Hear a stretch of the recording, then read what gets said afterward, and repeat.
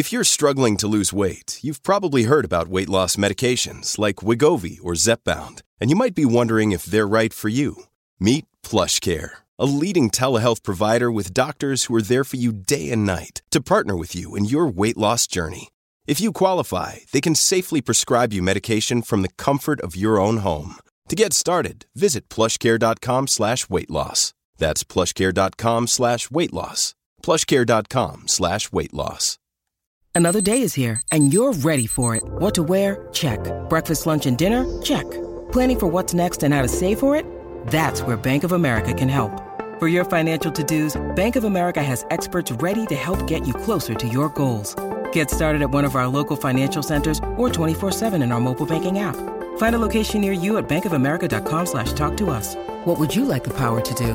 Mobile banking requires downloading the app and is only available for select devices. Message and data rates may apply. Bank of America N.A., member FDIC. COVID vaccination in pregnant women, lactating moms, people with autoimmune disease, immune dysfunction, Guillain-Barré syndrome, all these things. What's the deal with that? Let's talk about it right now. And this is a video you can share with anybody because I know these questions come up all the time because I get hundreds of them in my DMs. All right. The new mRNA COVID vaccinations are remarkably safe and effective, judging by the tens of thousands of people that were in the trials and the 2 million people, mostly healthcare professionals so far, and some cheaters who are cutting in line. I'm looking at you, politicians and administrators. In the 2 million people that have gotten it so far, really the main thing that we've seen has been a handful of anaphylactic allergic reactions.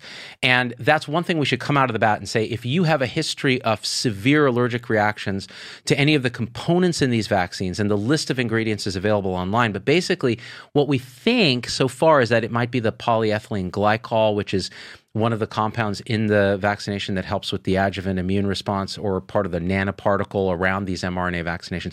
Those people should absolutely not get it. But for everybody else, it's more complicated. So let's talk about that. And by the way, there's been a handful of those immune reactions, right? Those anaphylactic allergic reactions, and all of them have occurred within the 15 to 30 minute monitoring period where you're watching people, and they've all been reversed with medical intervention. So this is a treatable thing, But again, if you know you have this reaction to a vaccine, you probably shouldn't get this. All right.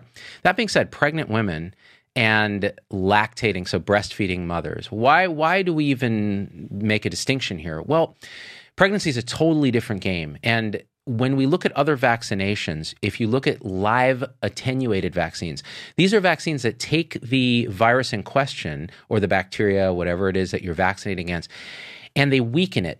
But it's still a living virus, and that can produce an immune response that then teaches your body to fight it off when the real virus comes, the virus that can actually replicate really aggressively and cause disease. The virus in the vaccines is weakened, right? But there's a theoretical risk that it could replicate and cause disease. For example, varicella, chickenpox vaccination, right? Theoretically, it's a live vaccine. MMR has live components in it, measles, mumps, rubella. And so we say in pregnancy, don't get those vaccinations. And the reason is, again, it's this theoretical risk that if you get infected with the virus in the vaccine, which again it's theoretical, that's potentially dangerous in pregnancy. So why take that risk during pregnancy? Okay, that's fine. I think that makes sense. You want to be as very careful as you can. So what's the deal with the mRNA vaccines that are used in the COVID vaccination? And the answer is, I'm going to pull up your comments here as well and make sure that we're streaming correctly live. The mRNA vaccine does not contain live virus. In fact, it doesn't even contain killed attenuated virus. It doesn't even contain viral fragments. What it contains is the genetic message, mRNA, wrapped in a lipid nanoparticle. And I did a video on this. I suggest you watch it. That piece of genetic information enters the cell and tells the cell to produce the spike protein, the protein on the surface of the coronavirus that you want to produce an immune response to, because that'll not prevent the virus from entering cells and infecting you, right? So in that sense, there's no chance this thing is going to produce living virus. There's no chance it's going to produce something that's going to infect you. and make you sick. And there's no chance that the messenger RNA is going to enter the nucleus of the cell and interact with your genetic code, your DNA, and insert itself, because I know that's been going around online. It doesn't happen. That's not how messenger RNA works. In fact, messenger RNA needs to be protected in this lipid nanoparticle because normally it's broken down so fast by cells. So it's a short-lived thing. You produce the protein, and in pregnant mothers, this should produce an immune response, antibody response, that protects the mother, but also antibodies, the business end of our immune system that you're training with the vaccines, can cross the placenta. And oh my God, it crosses the placenta. Is it going to hurt my baby? And the answer is no, it's going to protect your child. And in the first 6 months in particular after birth, it's those maternal antibodies that cross the placenta like a shield. They protect the baby. So there's a lot of theoretical upside to vaccinating pregnant mothers because getting COVID during pregnancy is associated with worse outcomes, preterm birth, and also if you get really sick in pregnancy from COVID. And again, the absolute risk isn't that high because usually pregnant women are younger, but if they have other medical conditions, if they're unlucky, if they have bad genetics, we don't know really why some people get very, very sick from coronavirus. That's going to affect them worse than somebody who's not pregnant based on observational studies that have been done. And so the question then for a pregnant mother is risk and benefit. Okay, what are the risks of the vaccine? Well, there's really none that we've seen so far, even theoretical. And they'll say, oh, what about this thing where it attacks the placenta? I saw that on Facebook. We did a video on that. That's total BS. It doesn't happen, okay? That's just anti-vaccine propaganda. Now, you should be concerned about things like that in general because you worry in pregnant mothers. Because the main problem with this is it hasn't been studied directly in pregnant women. In other words, pregnant women were excluded from the randomized trials that got the Moderna and the Pfizer vaccine approved. So even though we now have 2 million people out there who've gotten the vaccine, and some people have gotten pregnant, while being vaccinated, et cetera, we don't have a robust enough data set yet to say, oh, it's been looked at specifically. Now, those studies are ongoing, but it's been looked at specifically in pregnancy, and we can say that it's safe and effective in pregnant women. We don't have that data, which means this. And the American College of Obstetricians and Gynecologists, the Society of Maternal Fetal Medicine have both weighed in, as has the CDC, and said, there's no reason that they shouldn't get it, theoretically, right? We don't have great safety data, so this is a conversation to be had with your doctor and with the mother. It's a risk-benefit analysis. Now, I've given you the information that we do have. Now, you can make the educated decision and say, okay, this is something I want during pregnancy. Now, again, you may not get it right now because you may not be in line, but if you're a healthcare professional or you're one of the frontliners that is due to get this vaccination, you're going to have to make this decision. And now you have the information to have the conversation with your healthcare professional and make the decision. Now, what about lactating mothers who are breastfeeding? This one's a little easier. Now, again, it hasn't been studied specifically in lactating mothers, so we don't have that data set. Now, that always makes us a little uncomfortable, right? Because we can't say anything firmly, but we can say, okay, well, theoretically, since there's no live virus, there's nothing to infect you through the breast milk, there is no reason that you cannot have this vaccination while you're breastfeeding and lactating, period. And if anything, if you're producing antibodies and some of those cross into breast milk, you're protecting your child with these antibodies. Now, again, children are pretty low risk for getting very sick from COVID, so I wouldn't get vaccinated just to protect your child, but you have to do your own risk benefit and say, oh, okay, it hasn't been studied specifically, but theoretical risks are negligible with breastfeeding mothers. And I think that's reasonable to say, and CDC and others have said the same thing. So now you have pregnant women, breastfeeding mothers, lactating moms. What about, and I get this question a lot, what about, and I'm just peeking to make sure your comments are still coming. Yeah, Marilyn Gardner's here, who's a supporter, says so many issues with moms that get COVID. Calcification of the placenta, postpartum hemorrhage, abnormal visual exam of the placenta, fetal distress, preterm delivery, death of the mother and fetus. So I think you kind of summed up why the American College of Obstetricians and Gynecologists and Society of Maternal Fetal Medicine have said, you know what, on balance, we think you should get this because getting COVID during pregnancy is not good. So again, it's risk and benefit. What's the risk? We don't have specific data for this vaccine in pregnant mothers. Now, one important thing to remember, if you're pregnant and you get the vaccine and you have a fever, they do recommend, and this is different than the general public. I'm going to do a separate show on fevers during vaccination. Should you treat it with Tylenol or Advil or Motrin? Well, first of all, in pregnancy, you shouldn't really be using, depending on the stage of pregnancy, but you shouldn't be using Motrin and Advil and these nonsteroidal anti-inflammatories. But they recommend Tylenol for fever in pregnancy because fevers during pregnancy have been associated with worse pregnancy outcomes. Now, let me repeat what I just said. Associated with. We don't know that fever causes pregnancy bad outcomes, but more likely if you have a fever, you have something else going on and your likelihood of having a complicated pregnancy is higher. So, but what they say is to be safe, go ahead and give Tylenol, acetaminophen, if you have a fever after the vaccination during pregnancy, but talk to your doctor about this. All right? So that's pregnancy, lactating mothers. Autoimmune disease. Billion people have asked me about this. I have rheumatoid arthritis. I have lupus. I have Sjogren's disease. I have Behçet's disease. Diseases where the body is mounting an immune response to itself. There are autoantibodies, antibodies against human tissue. Could it be that this vaccine will make those worse by firing up the immune response? In general, we've seen that it does that because you get these fevers and muscle aches and weakness and headaches and joint pain. And oh my gosh, is that, an autoimmune response? Well, the feeling with that is that's an immune response that you would get to any foreign invader infection, et cetera. And it's actually a sign that your immune system is appropriately jazzed up and is learning through memory cells how to mount a response to COVID, the coronavirus, when it comes. So the authorities and the CDC and others have said this is something where, again, we haven't specifically studied it in autoimmune disease. But there isn't a good theoretical reason, even with mRNA vaccines, knowing how they work, that you shouldn't get the vaccination if you have autoimmune disease, that it's going to make autoimmune disease worse. We have not seen any evidence of that. And on top of that, if you have autoimmune disease, the likelihood of getting more sick if you're naturally infected with coronavirus is higher. And so because you're taking immune suppressing drugs, you're doing all kinds of stuff. It's vastly better probably on a risk benefit to get the vaccination than to get COVID, even though we don't have the data set yet in your population with that vaccine, although I think that will emerge as we vaccinate millions of people. So that's the thinking with autoimmune. Now, again, this is a personal risk benefit decision.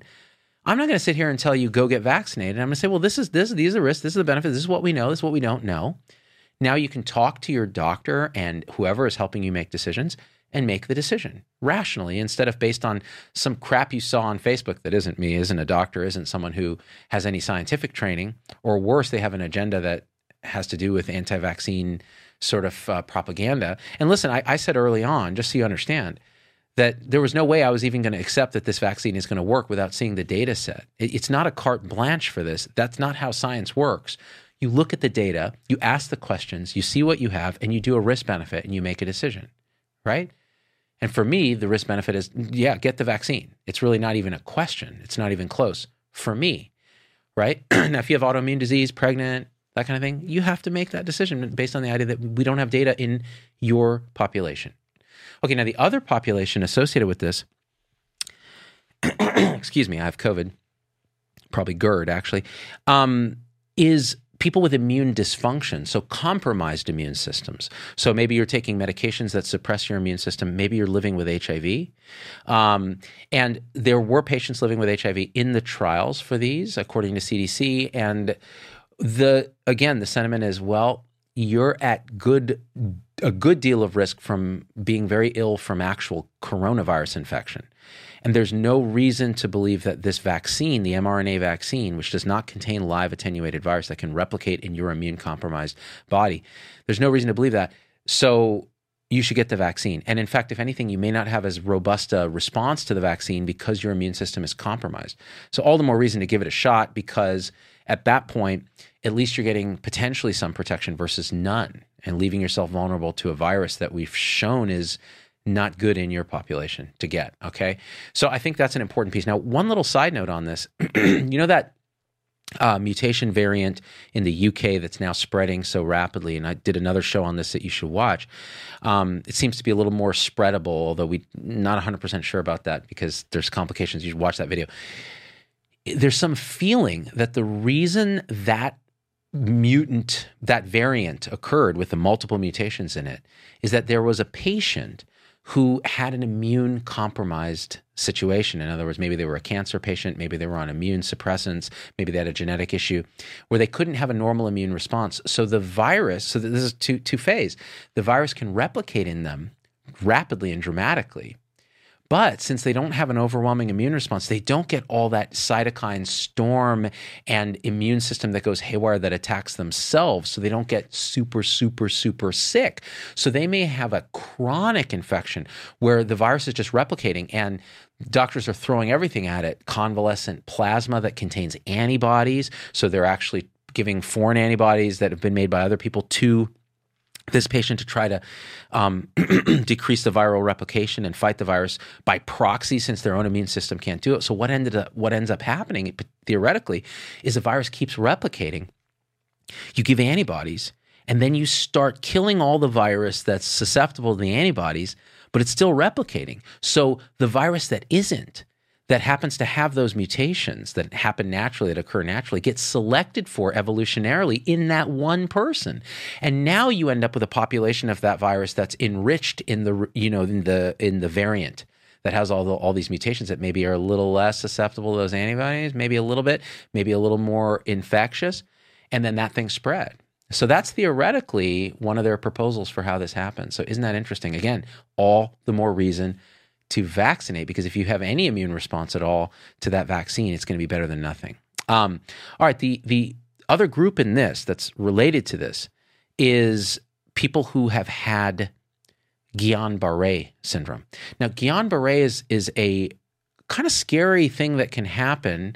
It's often reversible, but it's very scary. And I've taken care of these patients, and it is an ordeal because you can end up in the ICU on a ventilator.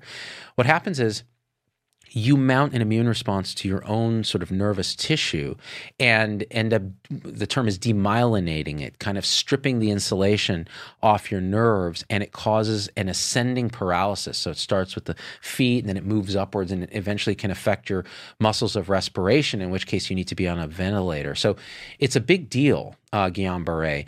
And the treatment is kind of supportive care and you're in the ICU and all of this.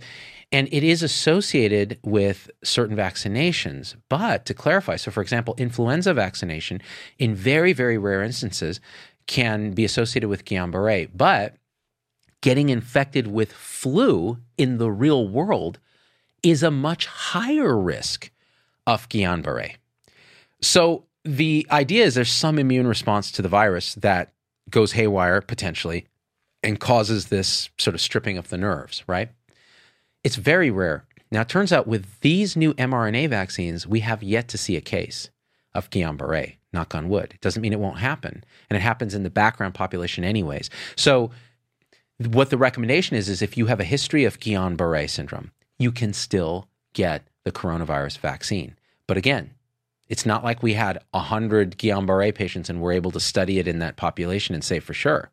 So you, again, have to do the risk-benefit analysis. A 20-year-old who had a history of Guillain-Barré, who's very low risk for getting sick or dying from COVID, you may say, well, I don't think I'm going to get this vaccination just yet. I'm going to wait for more data. Whereas a 70-year-old with congestive heart failure, diabetes, who's had a history of Guillain-Barré, and pulmonary disease, where if they got infected with COVID, they would die, maybe it makes sense at that point. That risk-benefit is pretty clear. So that's kind of how you would think about that. So we talked about Guillain-Barré, we talked about immune dysfunction, autoimmune disease, pregnancy, lactating moms, people with HIV. Again, the general consensus is go ahead and do this. Now, again, unless you have a severe immune reaction to a component of the vaccination itself. Now, the question of what if you had COVID recently, we'll try to address in another show, but the bottom line is nobody really knows how long the natural COVID immunity lasts for. Some people will say, well, within 3 months, the chances are of you getting it again are very low, so you don't have to rush and get the vaccination. But getting it, if you've had recent coronavirus infection, does not seem to be a problem.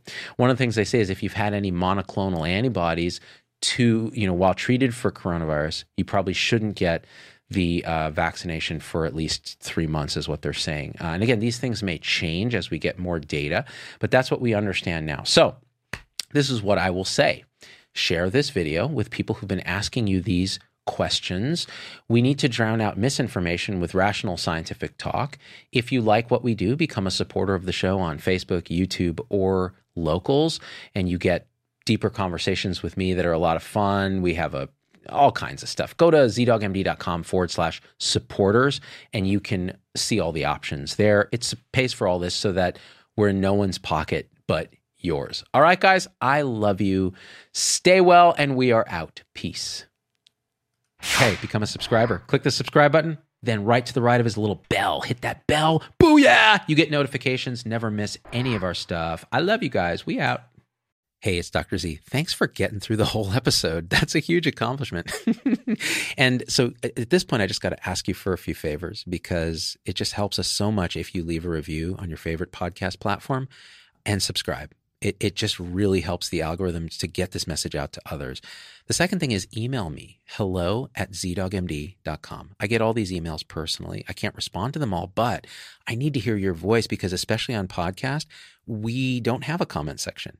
And I want to hear how this episode affected you, what you'd like to hear in the future, what you think we got wrong, what we think we got right, anything, or just say hi. So that's really powerful. And the third thing is financially, it helps us a lot to support the show in any way you can. And if you go to zdogmd.com/supporters, you can join our supporter tribe on your favorite platform, YouTube, Facebook, Instagram, wherever. What that will get you on those platforms is live shows with me that are exclusive for supporters and access to our Zoom meetings where we talk about awakening realization and we share with each other our own experience. It's a powerful group effect. It's a community, really. And we support and love each other and share, again, through our own experience, how we're waking up. So, and that ripples out into systems, into transforming healthcare and education and government. So it really starts with us. So join us there if you can. Again, zdogmd.com/supporters. And I'm so grateful to have you with us.